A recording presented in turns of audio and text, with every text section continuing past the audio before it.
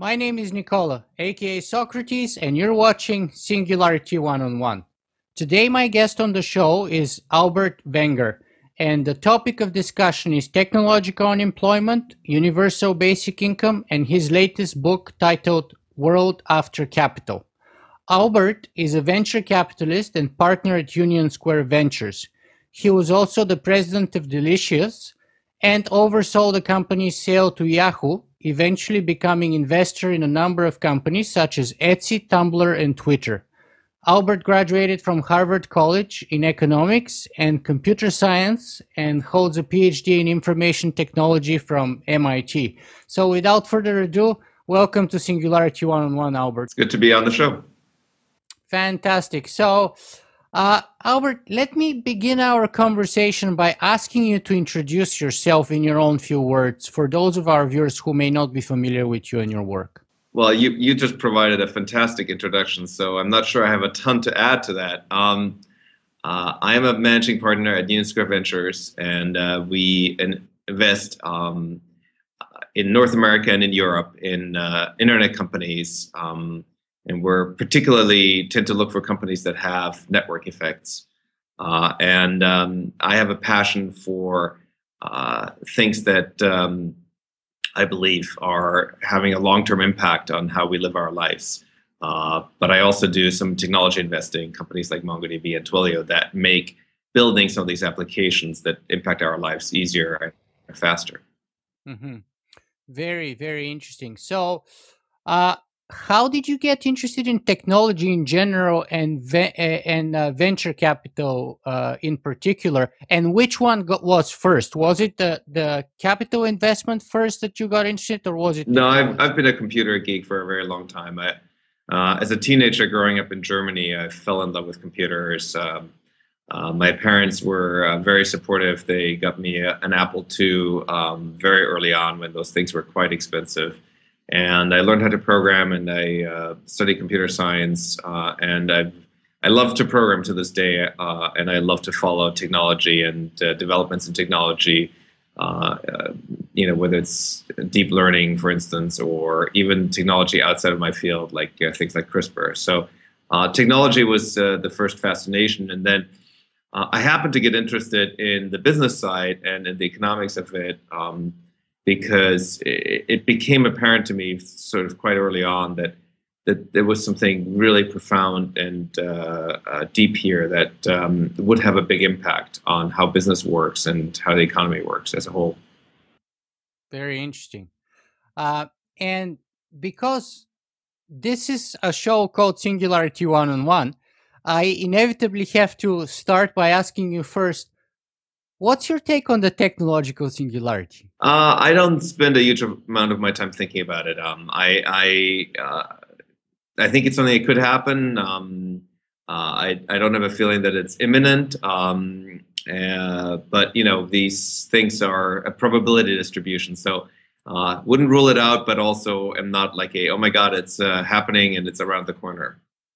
So if you were to rate that probability with a percentage number, what would that be like? Oh, I don't know that it'll ever happen. I'd say there's a 20% chance that it'll ever happen. Oh, really? And how about in sort of the Kurzweilian timeline by, let's say, 2045, 2050? Oh, I think that's optimistic.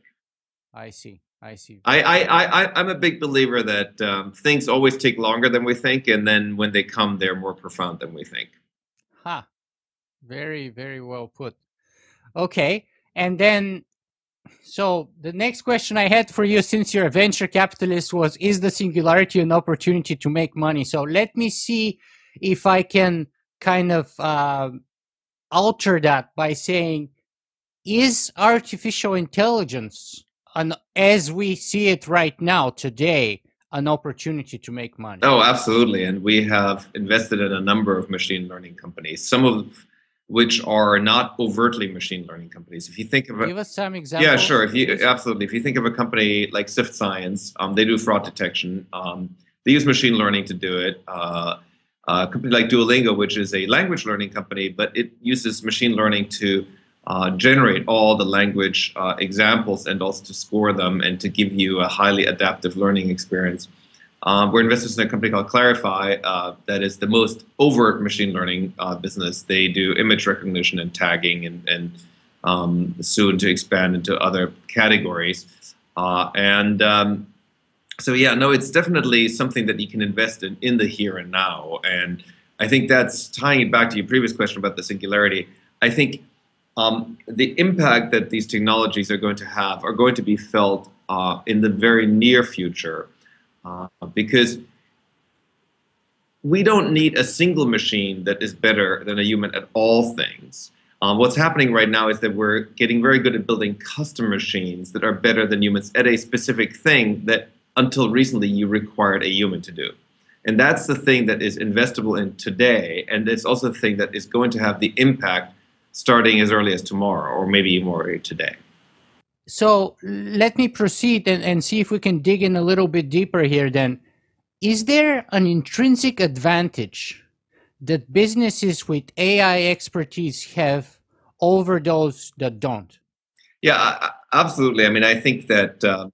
Warren Buffett talks about that he likes for a business to have a moat before he invests into something, even though he's famous for usually staying away from technology. And as we've heard recently, that's probably changing. But still, is artificial intelligence providing that moat that he's talking about? Yeah, so I think technology alone is never the source of a moat. Usually, if the technology enables a network effect, that tends to be the source of the moat. So if you think about Google, for example, search has a non-obvious network effect. The non-obvious network effect in search is that each one of us searching on Google makes Google slightly smarter for other users of Google. Because if you are searching for some edge case and you choose a specific link, Google learns from that. So it's not the algorithm itself that's the defensible bit about Google. It is the very large query volume that continues to make that algorithm smarter and smarter that's the defensible bit. And so I think people are sometimes mistaken if they think that technology alone in the abstract can give them a moat. The moat comes from what the technology lets you do in terms of building a network effect into your business. Mm-hmm. Mm-hmm. Very interesting. And then the next question then is, which is connected to your answer, of course, is in that case, does it mean that AI is the domain of big, well-funded companies, or is there room for small startups to kind of compete and come out of nowhere? Or is it the case where we have the entrenched players like Google and Facebook and all the other huge companies, Apple and so on, who would have that sort of first mover advantage? I think that if you look at more vertical applications, and if you look at potentially some specific horizontal applications. So vertical, we are investors in a company called HumanDX. And HumanDX is building machine learning for diagnosis. And I don't think big companies have necessarily an advantage there. It's essentially a new field. People are pursuing different strategies for assembling data sets. HumanDX is pursuing a very interesting strategy because they're not going off existing medical records. They're getting doctors and medical students to solve cases using HumanDX. And so they're gathering actual diagnostic steps along the way, which are not really reflected in medical records. So I don't think anybody's got a particular leg up there. If you look at broad horizontals, again, if you look at Sift Science, they've accumulated a very large and very rapidly growing data set on fraud patterns. If you look at Clarify, they're doing a horizontal. They've trained some very interesting models. For instance, they've trained a marketplace model that marketplaces can use for marketplace safety. So, for instance, it can detect whether somebody's trying to list a gun. And again, I think in those specific areas, a small team that's working on the right problem with the right approach, I think can be very effective and can build an interesting business. Mm-hmm. I think if you look at something like very broad based, like consumer, face recognition or consumer, organize the photos on your photo roll. I think the existing companies that have the user base already are in a much better position to bring that to their users. Some of that they may build themselves if you're Google, but for instance, if you're Samsung and you want to add the kind of features to a Samsung photo roll, it's not clear that Samsung's going to build that. They might buy it. They might buy it from a startup instead of buying it from Google. Just like Apple bought Siri, for example. For instance, yeah. Yeah. Very interesting. So I know that your time is very valuable and very limited, though. So I would move our conversation now towards your book, which is titled "World After Capital." So, Albert, what is World After Capital about? So my fundamental thesis is that humanity has gone through a couple of big shifts already, and we're at the beginning of yet another big shift. So the big shifts that I talk about are going from the agrarian age, going from the forager age to the agrarian age, and then going from the agrarian age to the industrial age. And I think we are nearing the end of the industrial age, and we're going to go to what I think of as kind of a knowledge age. And each time these shifts came about because we made some big breakthroughs in technology that kind of radically expanded what was possible. So the big breakthrough that led us from the forager age to the agrarian age was being able to domesticate animals, being able to plow fields, irrigate them, figure out that you can seed plants. So there was a series of kind of breakthroughs, and they moved us into the agrarian age. Then, eventually we had the Enlightenment, and coming out of that, we had a scientific revolution, which gave us steam power, electric power, gave us chemistry, and that really made the industrial age possible. And now we have these digital machines, and the digital machines are again different from anything that's come before it. They're different because of zero marginal cost, which you covered with Jeremy Rifkin. They're also different because of what I call universality, which is that anything that can be computed by a digital machine. And computing things is a very general activity. If I'm a doctor and I'm taking some inputs like the symptoms of your disease, and I am telling you a diagnosis, I'm computing the diagnosis based on your symptoms. That's an act of computation. And so we now know that these machines will be able to perform that act of computation, that act of diagnosis. And so if you put this two together, zero marginal cost and universality, we've once again blown the space of what's possible completely wide open. And I think we will get a shift that's as profound as those previous shifts. And it's a world that I believe will no longer be dominated by the need to accumulate financial capital and allocate it rapidly to physical capital. That won't be the biggest problem that we're facing. The biggest problem will be facing how we allocate our attention.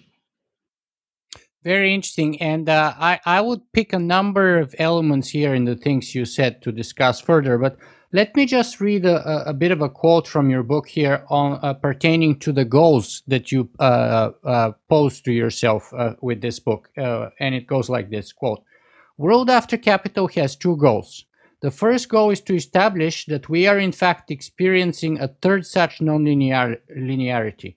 The key argument will be that each prior time the space of the possible grew rapidly, the binding scarcity constraint for humanity shifted. The invention of agriculture shifted scarcity from food to land. Industrialization in turn shifted scarcity from land to capital. Now digital technologies are shifting scarcity from capital to attention. Scarcity here refers to humanity's ability to meet everyone's basic needs."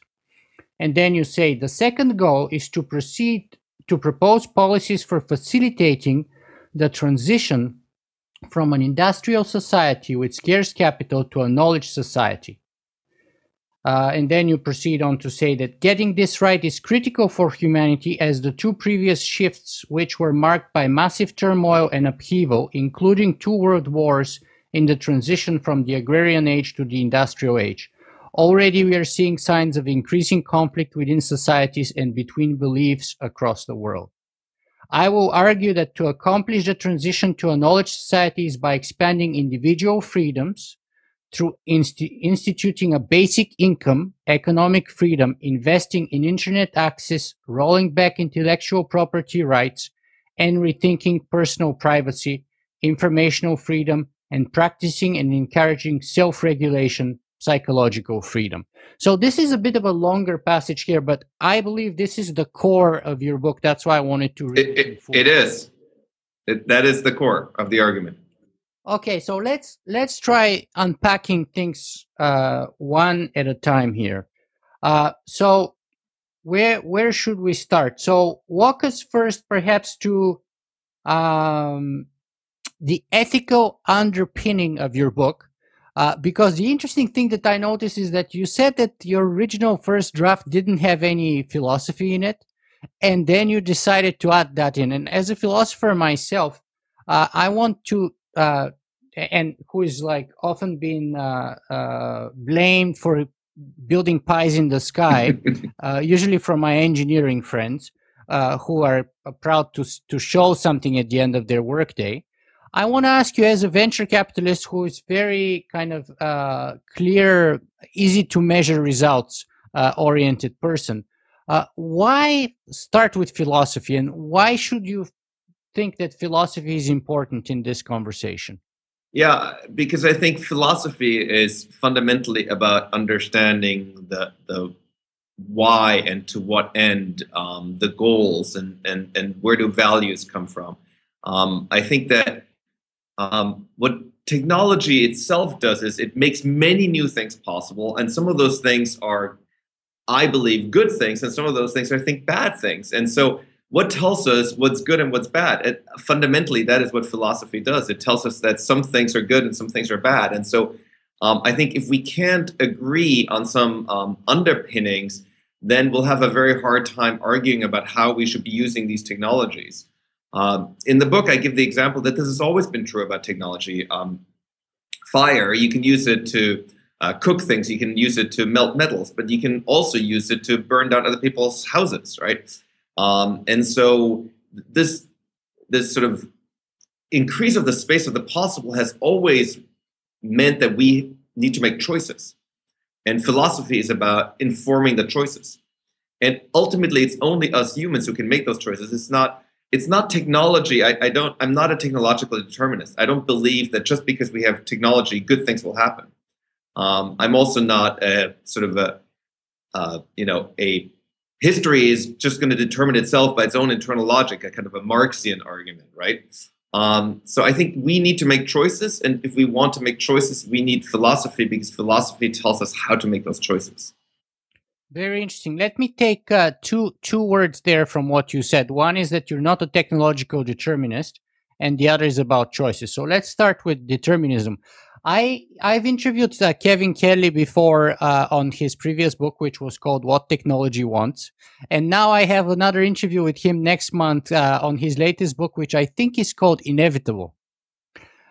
Now, that sounds kind of technologically deterministic when you put the word inevitable there. So if you were sitting in my shoes, in my seat, talking to Kevin Kelly, being that you're not technological determinist, what would you ask him? What would you want to say to him? Well, I would want to know by which mechanism technology wants something, and by which mechanism technology determines something. What is the mechanism that makes something inevitable? Mm-hmm. I think he talks about that actually in his previous book. I'm about to read his newest book next week. So, but as per the mechanism, I think he talks about that in What Technology Wants, actually. Okay, so now let's talk about the choices, because I had an interesting conversation with Jan Tallinn, who is the one of the founders of Skype and also an investor of his own, and we had a bit of a sort of a mutual agreement eventually we reached, because he's a very engineering oriented guy, and he was talking that it's all about kind of building the rocket and figuring how to steer it, whereas I hope to contribute the idea that philosophy is actually about, engineering is about the steering mechanism, but philosophy is about whether you want to go to Mars or to Venus or to somewhere else in the first place, and whether it's worth it at all or not. I agree with that. And then the technology lets you get there. Exactly. And I thought it's a kind of a mutually reinforcing. So you need both, in other words, to do it properly. Absolutely. And And I think we need to figure out, we have amazing new technology, and we need to figure out is where do we want to go as a society and as individuals with that technology.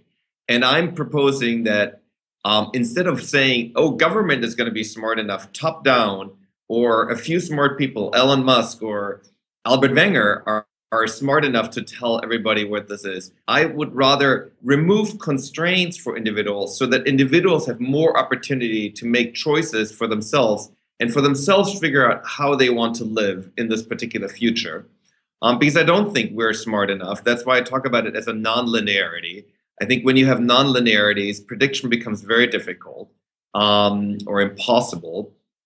And so instead of us predicting exactly this is what society should look like, I'm talking about increasing the freedom for the system to adjust so that individuals can make freer choices and so that less is bottled up. What I'm very worried about is that we're bottling a lot of things up. And when they eventually erupt, the change is cataclysmic. It happens, it's like a dam that more and more pressure is building up behind. And instead of letting the water flow in different ways, we're letting it build up and build up on a dam that we can't sustain. Eventually, the dam bursts, and that's how you wind up with revolutions and wars. Instead of giving lots of room for adjustment and not pretending that we know exactly where it's going to go, but creating that adjustment room. So paint that vision for us of where you propose that, in your view, in your value system, you believe we should go. What's the point that we should be aiming our rocket towards? So I think the reason I talk about knowledge society is because I believe knowledge is the foundational human project. It is what has gotten us here. It is why you and I can have this conversation over the internet, and why we're not, working in the fields, barely feeding ourselves. So knowledge is also the foundational human project because, at least on this earth here, only humans have knowledge. And by knowledge, I mean something that we have externalized, we can share, we can write it down. It's in a universal language, which other humans can read, and that includes music, include art, and includes scientific knowledge. It's a very broad definition of knowledge. But knowledge is sort of the foundational human project. If you look at other species, they may have some forms of speech. We can debate. They may have consciousness. I believe that animals have some form of consciousness, but they don't have knowledge. They don't have universal alphabets. They don't have ways of recording information that can be shared across time and space with other members of the same species. And I do think that makes humans special. In the book, I talk about how it makes humans special in a very precise computational sense, which may be too much of a sidetrack right now, but there's a very precise computational sense in which the ability to have language, universal language, and share it gives you a much broader set of computation than if you don't have it. And so I see knowledge as the foundational human project. And if something bad were to happen to humanity as a whole, it would only be as a result of us not accumulating enough knowledge. So we already know that at some point, for instance, our sun will burn out. And if we haven't accumulated enough knowledge to get ourselves elsewhere, we will definitely end at that point, right? Let me challenge you here just a tiny little bit, if I may, though. See if I can contribute to the shaping of that idea, a tiny little bit perhaps, or at least give you a point of consideration. So, as you say, now I'm going to quote again directly because that's the core of your argument. The central argument, that's quote, the central argument of World After Capital is the primacy of knowledge for the fate of humanity, end of quote. I'd like to kind of twist that a tiny little bit. So, and going back to our previous point, I don't remember if it's a Chinese proverb and if I'm slaughtering it, but I think it goes something like this. Quote, the accumulation of learning is called knowledge, but the proper usage of that knowledge is called wisdom, end of knowledge. And I would say that knowledge is things like engineering and science, and that's vital. But philosophy is the part which gives you the wisdom of the best application of that knowledge, because you can have the knowledge to break the atom and build an atom bomb, and that's an amazing scientific accomplishment, but that can destroy the world. Yeah, I guess I see. And that's where the application is key. I guess this is a great way of asking the question. I guess I see philosophy as being a part of knowledge, right? It's a part of knowledge that informs, and to that extent, maybe you think of it as meta knowledge. It's a part of knowledge that informs what you're supposed to do with the other knowledge. Exactly. But I still think the reason we have philosophy is because we have this ability to have language. And I do think one of the important aspects of knowledge that I talk about in the book as well is that knowledge is subject to the critical process. And the critical process is you and I can have arguments, like you just made an interesting argument and you critiqued something I said. And you can also propose something different. And then these ideas get to compete with each other. And over time, I think as a result, you wind up with better ideas through this process. Ideas have sex and the offspring is better. Yeah, exactly. So I think that's why I see it as sort of the critical human project. I do spend some time talking about humanism, which I think is sort of the philosophical underpinning that comes out of this idea that only we humans have knowledge. And what that means in my mind is that we have a very significant responsibility vis-a-vis the rest of all other species that don't have knowledge. We have a responsibility because we have knowledge. The rest of the species do have some limited knowledge, which they use for migration patterns, for finding water, for moving with the seasons to find food and so on. But at the risk of using sort of too many of my own definitions, which I think is one of the problems of the book, but maybe also I'm trying to do this on purpose, is there is knowledge that's encoded over time through the process of evolution. Evolution encodes knowledge. The way I've been using the word knowledge is to specifically mean externalized knowledge. And they don't have maps of migrations. The wildebeest don't look at a map and say, "Oh, we should be going here." Like they go there because evolutionary they've learned to go there, but they don't have the externalized thing that lets them go share a map of saying, "Hey, wildebeest, let's meet over there because that's the next part of our migration." Mm-hmm. Mm-hmm. Now, knowledge clearly plays a huge role in your book and in your worldview. So let me ask you this then. Here you say that we need to roll back the intellectual property rights. So someone would be curious to find out, how is it that you put knowledge as primacy on the one hand, and on the other hand, you want to roll back intellectual property rights? I mean, aren't those created to incentivize the production of new knowledge and protect it and promote more and more and more of it? And therefore, if you roll back those protections, you would end up with less rather than more. Sure. So in the book, I talk very specifically about both copyright and about the patent system. And I think that knowledge is a human commons, because as we know, especially with digital technology, we can share knowledge at zero marginal cost. And so if we remove things from that commons, if we restrict how they can be used, there is a cost to society. So yes, copyright and patents have an incentive argument to them, but they also have a cost side to them. And what's happening in the digital age is that the cost has been going up. The cost to society has been going up. So for instance, the cost to enforce copyright has been going up. At the same time, the benefits from sharing broadly have also gone up. So you're now in a situation where sharing benefits are much larger and the cost to enforcing copyrights have gone way up. And that's a situation where I think you want to rethink how copyright works. Now, I'm not a copyright abolitionist. I don't want to just do away with it. But I think that the only right you should have in content as a sort of instant right is the right of attribution. If you want subsequent additional rights, I think we should go back to a system where you need to pay a fee. And the fee is reflective of the cost that society has to enforce your copyright and the cost that society has from you removing something from the commons. And so that's how the copyright system used to work at one point. You used to have to pay a registration fee. And I think that we should return to such a system because then I think people will, still be able to say, I've invested $100 million in creating this movie or whatever it is, and I'm asserting a copyright to this, and I have the financial wherewithal to pay a fee. That fee can cover the systems that can be used to administer that copyright and to enforce that copyright. But conversely, if I'm just writing a blog post, I should just have a right of attribution. People shouldn't be able to just copy it without saying, "Hey, I took that from Albert's blog post."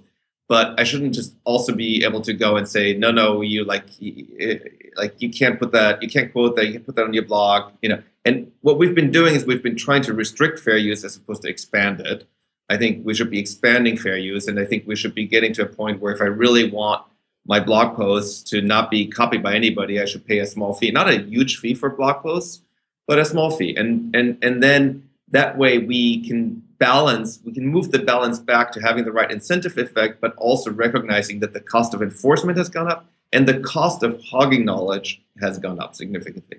And the same is true in the patent system. A lot of our portfolio companies get sued over very silly patents that don't have any kind of sort of incentive effect. In many times they've been created specifically for the purpose of trying to put a toll on other people who are actually inventing things. And we also at the same time know historically that we have other ways of providing incentives for innovation. Prizes are a great example. There's the wonderful historical example of the Longitude Prize. Now we have the X Prizes. There are other incentive mechanisms that we have. And finally, I would say, we as humans are naturally, are natural learners, are natural sharers. There are a lot of non-monetary incentives for why people create knowledge in the first place. And we certainly had a lot of music being created, a lot of art being created. We had a lot of knowledge being created, scientific knowledge, long before we introduced either copyright or the patent system. And if you take an area like math, where you have neither copyright nor a patent system, I suppose you have copyright technically, but you certainly don't have a patent system. We've had people continuing to work on math and sharing very freely, and as a result, there's been just a lot of fairly rapid innovation in math in a way that we, for instance, have not seen in the biosciences, where all the big universities are really discouraging publication or discouraging publication of data because they're trying to file patents and then they only reveal as little as they can. So I think all I'm talking about is rebalancing the cost benefit of the intellectual property regime. Mm-hmm. And that's a very interesting point coming from a venture capitalist, by the way, especially one who's published his book under Creative Commons license. But I do appreciate that very much. I don't know if my blog qualifies as, and podcast qualifies as knowledge. So it certainly doesn't qualify as science. But I've been producing it and giving it away for free for 6 years now, for full time. That's one good example that whatever I'm producing is not necessarily incentivized by monetary gains. But let me talk about another very important part that came actually before in your book, before intellectual property rights, and that's universal basic income, guaranteed minimum income, or whatever else you want to call it. So let us talk a little bit about that. What is it, and why do you believe it's necessary? So universal basic income is the idea of government paying every citizen enough money every week or month to allow citizens to take care of their basic needs. And so that's being able to buy food, clothing, shelter, enough computation power, access to the internet. And the reason I believe it is necessary is because I believe it's what makes us economically free. And why do we want people to be economically free? Because we want people to be able to choose where they live, how they allocate their time. We have big problems on both of these at the moment, and problems that are holding us back. What do I mean by that? If I can hire somebody for $7 an hour to operate a machine, I have no incentive to automate that machine. I have no incentive to invest in the computation that would be necessary, or in the robotics that would be necessary to automate that machine. I'm just going to keep the human doing it because it's cheap. I think there's a big misreading of the history of European capitalism. People go, well, the unions were bad. No, the unions were great. What the unions did is they made labor expensive. When labor got expensive, people had to build machines. If you compare and contrast that with a place like India, which had labor that was always abundant, was always cheap, there was no need to invest in machinery. And as a result, they didn't build up enough of a capital. So, I mean, there were other problems, obviously, colonialism, et cetera. So I'm not just trying to point to this particular problem, but the abundance of cheap labor slows down the accumulation of capital. And I think we're back at that point where we have what Graeber calls the precariat, where we have people who basically can't walk away. They don't have a walk away option. And so they have to work in jobs that we should be applying capital to instead of people. We also have this everybody moving into cities, and people go, people like to extrapolate that trend, and they like to say by 2050 everybody will live in a city. But it's not that everybody wants to live in a city. Lots of people are essentially forced to live in cities because that's the only place they can earn a livelihood. And so again, it's not good for us to force people into that. It would be better to let people make a freer choice about where they want to live. And so I think basic income is fundamentally about freeing people up to be proper participants in the labor market, to be proper participants in the allocation of their own attention. If I'm constantly running from one low-paying gig to another low-paying gig, I can't really spend my attention on figuring out what it is I want to do. I can't spend my attention on learning a new skill, on taking care of a family member or a friend. So I think there's a lot of human attention that's being tied up in ways that it shouldn't be tied up. Mm-hmm. You're probably the fourth or the fifth person on my show who talks about universal basic income. Others have been Jeremy Rifkin, Martin Ford, and Marshall Brain, all of whom have written about that. But so let me ask you this, and each one has a little bit different sort of vision of the amount and how it's to be implemented. So let me ask you the two most important questions that people would ask you. How do we pay for it, and how much? How much should we give per person? So I've been saying in the US something like $800 to $1,000 per person per month per adult, less for teenagers and much, much less for children. That's similar to the Martin Ford amount, by the way. And, it works out to, call it somewhere around a fifth of GDP. So it's eminently affordable relative to the size of the economy. We do in the U.S. have a big problem in that we have, eroded our tax base very substantially, and we do need very much a revision of our tax system. People always go, well, if you pay a basic income, you're just making the rich richer and the poor poorer. But that's only because they're looking at it through the lens of the existing tax system. I think if you do away with deductions, and if you start taxing first dollar of earned income above basic income at some rate that doesn't have to be exorbitant at all, you very quickly get to the point where this makes a lot of sense, because a lot of people, wealthy people, have home mortgages that they deduct. The amounts that they deduct far exceed today what they would be receiving in a basic income. So if you did away with deductions and instead gave them a basic income, a lot of rich people would be net neutral or slightly worse off, right? Because their deductions are so big. So that's one side. The other side is, conversely, if you look at the low end of the income distribution, Mitt Romney, may have lost the election over his infamous 47% remark. 47% of the U.S. population, when Mitt Romney made this remark, do not pay federal income tax. Now, if you put a basic income as a floor underneath it, and you start having them pay, including federal income tax on the first dollar earned, all of a sudden, anybody in that group, there's a lot of people in that group who have income, will start paying income tax. So I think the financeability, the people who say it's not financeable if you're not willing to make a bigger change. And my people are like, oh, well, basic income is hard enough. How can you resolve the tax system? I'm like, we're going to need to fix a lot of things. And we might as well admit that we're going to need to fix a huge number of things, and that you can't sort of fix one thing in the absence of the other. If you think about all the things that we changed, and people say, well, that's impossible. How are we going to happen? Well, just look at all the things we changed from moving from agrarian society to industrial society. We changed everything. I mean, we changed where we live. We went to democracy from mostly like monarchies. We introduced welfare systems.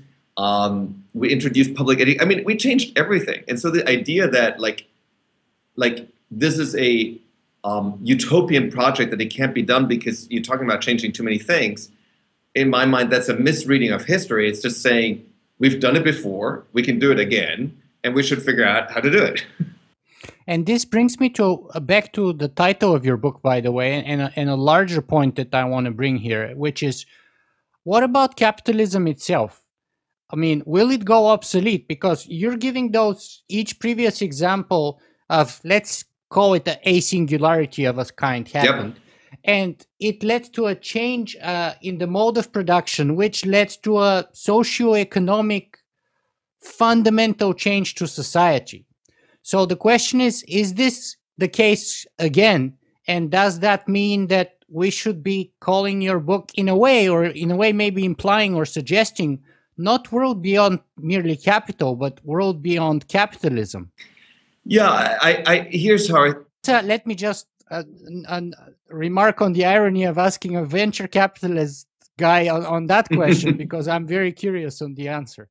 Well, I think that capitalism has very clear limits, and I write in the book about what its limits are. I think it's also a very powerful system.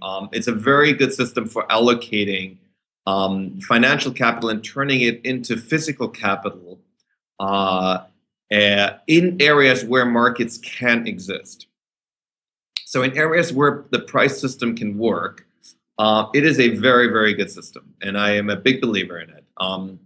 I think we are facing many, many areas now where the price system will not work and cannot be made to work. Free educational content. We want as much of it for humanity as possible. There's no doubt when you look at that through a knowledge perspective. But it's very unclear how you could use prices to create it, right? Yeah, tell me about it. That's my fundamental problem of suffering. So zero marginal cost is a kind of a divide by zero error in economics. The price system doesn't work at this point. There are other places where the price system doesn't work. The price system doesn't work for very long tail risks and opportunities. So the very long tail risk of being hit by an asteroid, you can't use the price system to allocate resources to this. There is no price that would properly allocate resources to it. We have to make a decision, a choice as humans to allocate resources against it. And in the book, I argue that we're vastly under-allocating resources. That's a downside. On the upside, if you think about, space travel, and if you think about fighting cancer and other diseases where we now are making major breakthroughs, again, the price system is very bad at this. What was the price in 1900 for a handheld phone? Well, there was no price. We hadn't invented the stuff that would make it possible to have a handheld mobile phone. And so there was no price.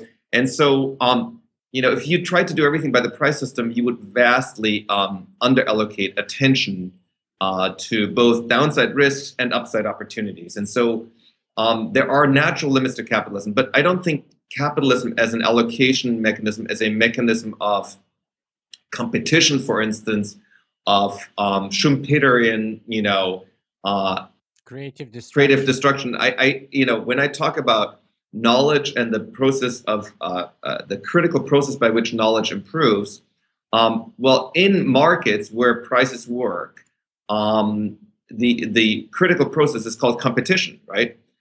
This is another area where we're having now trouble because we're having very large network effect businesses. We want large networks. We want all of humanity to be connected on one large network. But now we need to think about, how do we have large networks but also still have competition? That's, again, something that you can't just do through prices. Very interesting.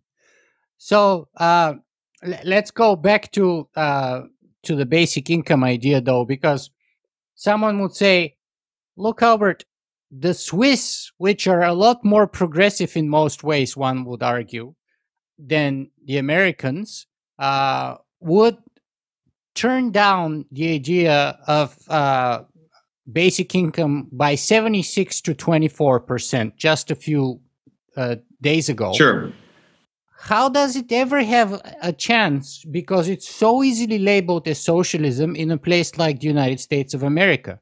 I mean, it's fantastic that the venture capitalist gets behind the idea, but I don't think I still think that the US population at large would still easily be swayed by labeling such as socialism of anything remotely resembling basic income. I mean, what's interesting is that the intellectual history of basic income in the U.S., of course, goes back to the founding fathers. It goes back to people like Thomas Jefferson and Thomas Paine.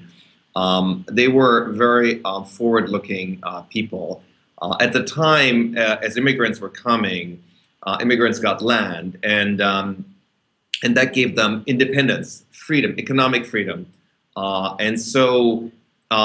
Even back then, Paine and Jefferson were thinking about, we're going to run out of land, and how are people going to be free? I do think Americans understand freedom, and I think once they understand and learn more about the intellectual history of this idea and how this idea ties to the idea of freedom, which is so essential to America, I think more and more people will get behind this idea. I do think these things take a long time. I think these are generational changes. I read nothing into the Swiss referendum other than it was a very early vote on a topic that will take a decade, possibly several decades, to work its way through. But the intellectual history of it couldn't be further from the history of socialism if you try. Mm-hmm. Perhaps you should stress that a tiny little bit more in your book, the connections to the forefathers and stuff like that. But we're running out of time. We only have 6 or 7 minutes left, so I'm gonna try and see if I can pick up the pace here a little bit. Where does technological unemployment fit into the picture here?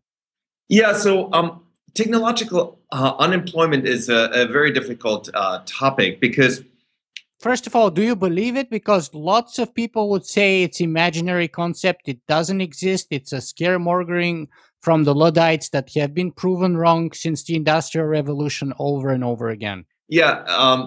So the first argument is just because something's been wrong in the past doesn't mean it's wrong in the future. I mean, we couldn't fly. We didn't know how to do heavier than air flight for a very long period of time, and then we could. We weren't able to train machines to recognize faces for a very long time, and then we could. Just because something's been wrong in the past doesn't mean it'll be wrong in the future. Economics isn't at all in this regard normative. Labor as a component of production exists in production functions because we thought it needed to be in there, but there's nothing in economics that actually says it has to be in there. I think these sort of extrapolations from the past are really, really dangerous when you live in a time where technology changes very foundationally. And I give the example of somebody in the forager age trying to think about the agrarian age, somebody in the agrarian age trying to think about the industrial age. So, but here's a point that I think is very important to understand. In countries like the US, where the labor market is very, very flexible, we're not going to see unemployment per se. We're going to see underemployment and a precariat. In economies that have very inflexible labor markets, we're seeing high unemployment. That's, if you look at Europe, you see high unemployment and you see a strong social system buffering that. If you look at the US, you see relatively low unemployment, but you see a very quickly rising precariat. And you know, you only have to look at the current election cycle to understand why that's problematic in its own right? So I think that the word technological unemployment, I think, is misleading because in some forms of how some countries are run, you will get technological unemployment. In others, you will just get a precariat. So that's one point. I think the other point is, what do you mean by precariat? People who live very precarious lives where at any one moment they could slip into complete abject poverty, homelessness, lose access to the most basic things that can't cover their basic needs. And that's what we're seeing with a lot of people in the US who have to work multiple jobs just to be able to feed themselves, feed their children, pay pay rent, etc. And so, but there's no doubt in my mind that the combination of zero marginal cost and universality is completely different from anything that's come before it. And so because it's so different, making arguments from, hey, it hasn't happened in the past, so it can't happen, is a kind of a wrong extrapolation. Mm-hmm. I have 3 questions that I've selected in the next 3 or 4 minutes. So let's see if we can go through them. What's the most fundamental misconception or confusion that you tend to encounter most often about important aspects of your book in general and guaranteed minimum income in particular that annoys you and you want to clarify once and for all? It doesn't annoy me, but people do think it's like socialist, and it's the furthest from that. It is really about individual freedom and making individuals free to participate in markets, including the labor market, and to be free to choose where to live, with whom to live, and what to allocate their attention to. You say you're a short-term pessimist and long-term optimist. Can you unpack that for us in a minute? Yeah, so I believe we will get there.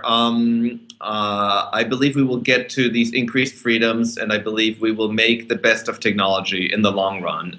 And we'll have minimum income implemented in the USA? I believe we will have minimum income around the world, not just in the US.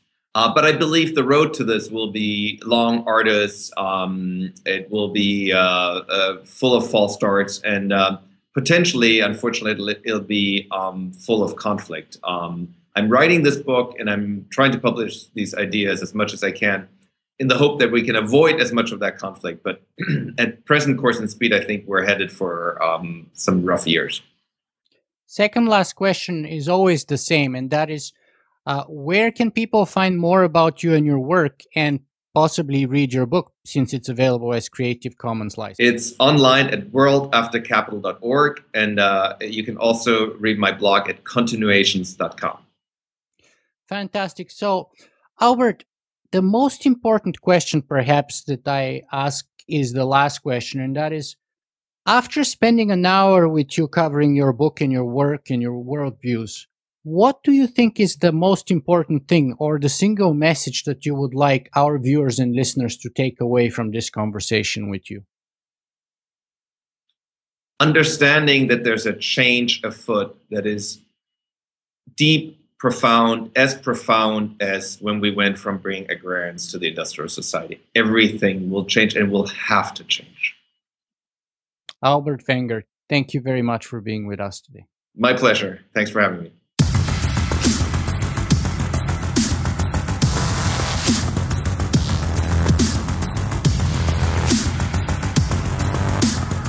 If you guys enjoyed this show, you can help me make it better in a couple of ways. You can go and write a review on iTunes, or you can simply make a donation.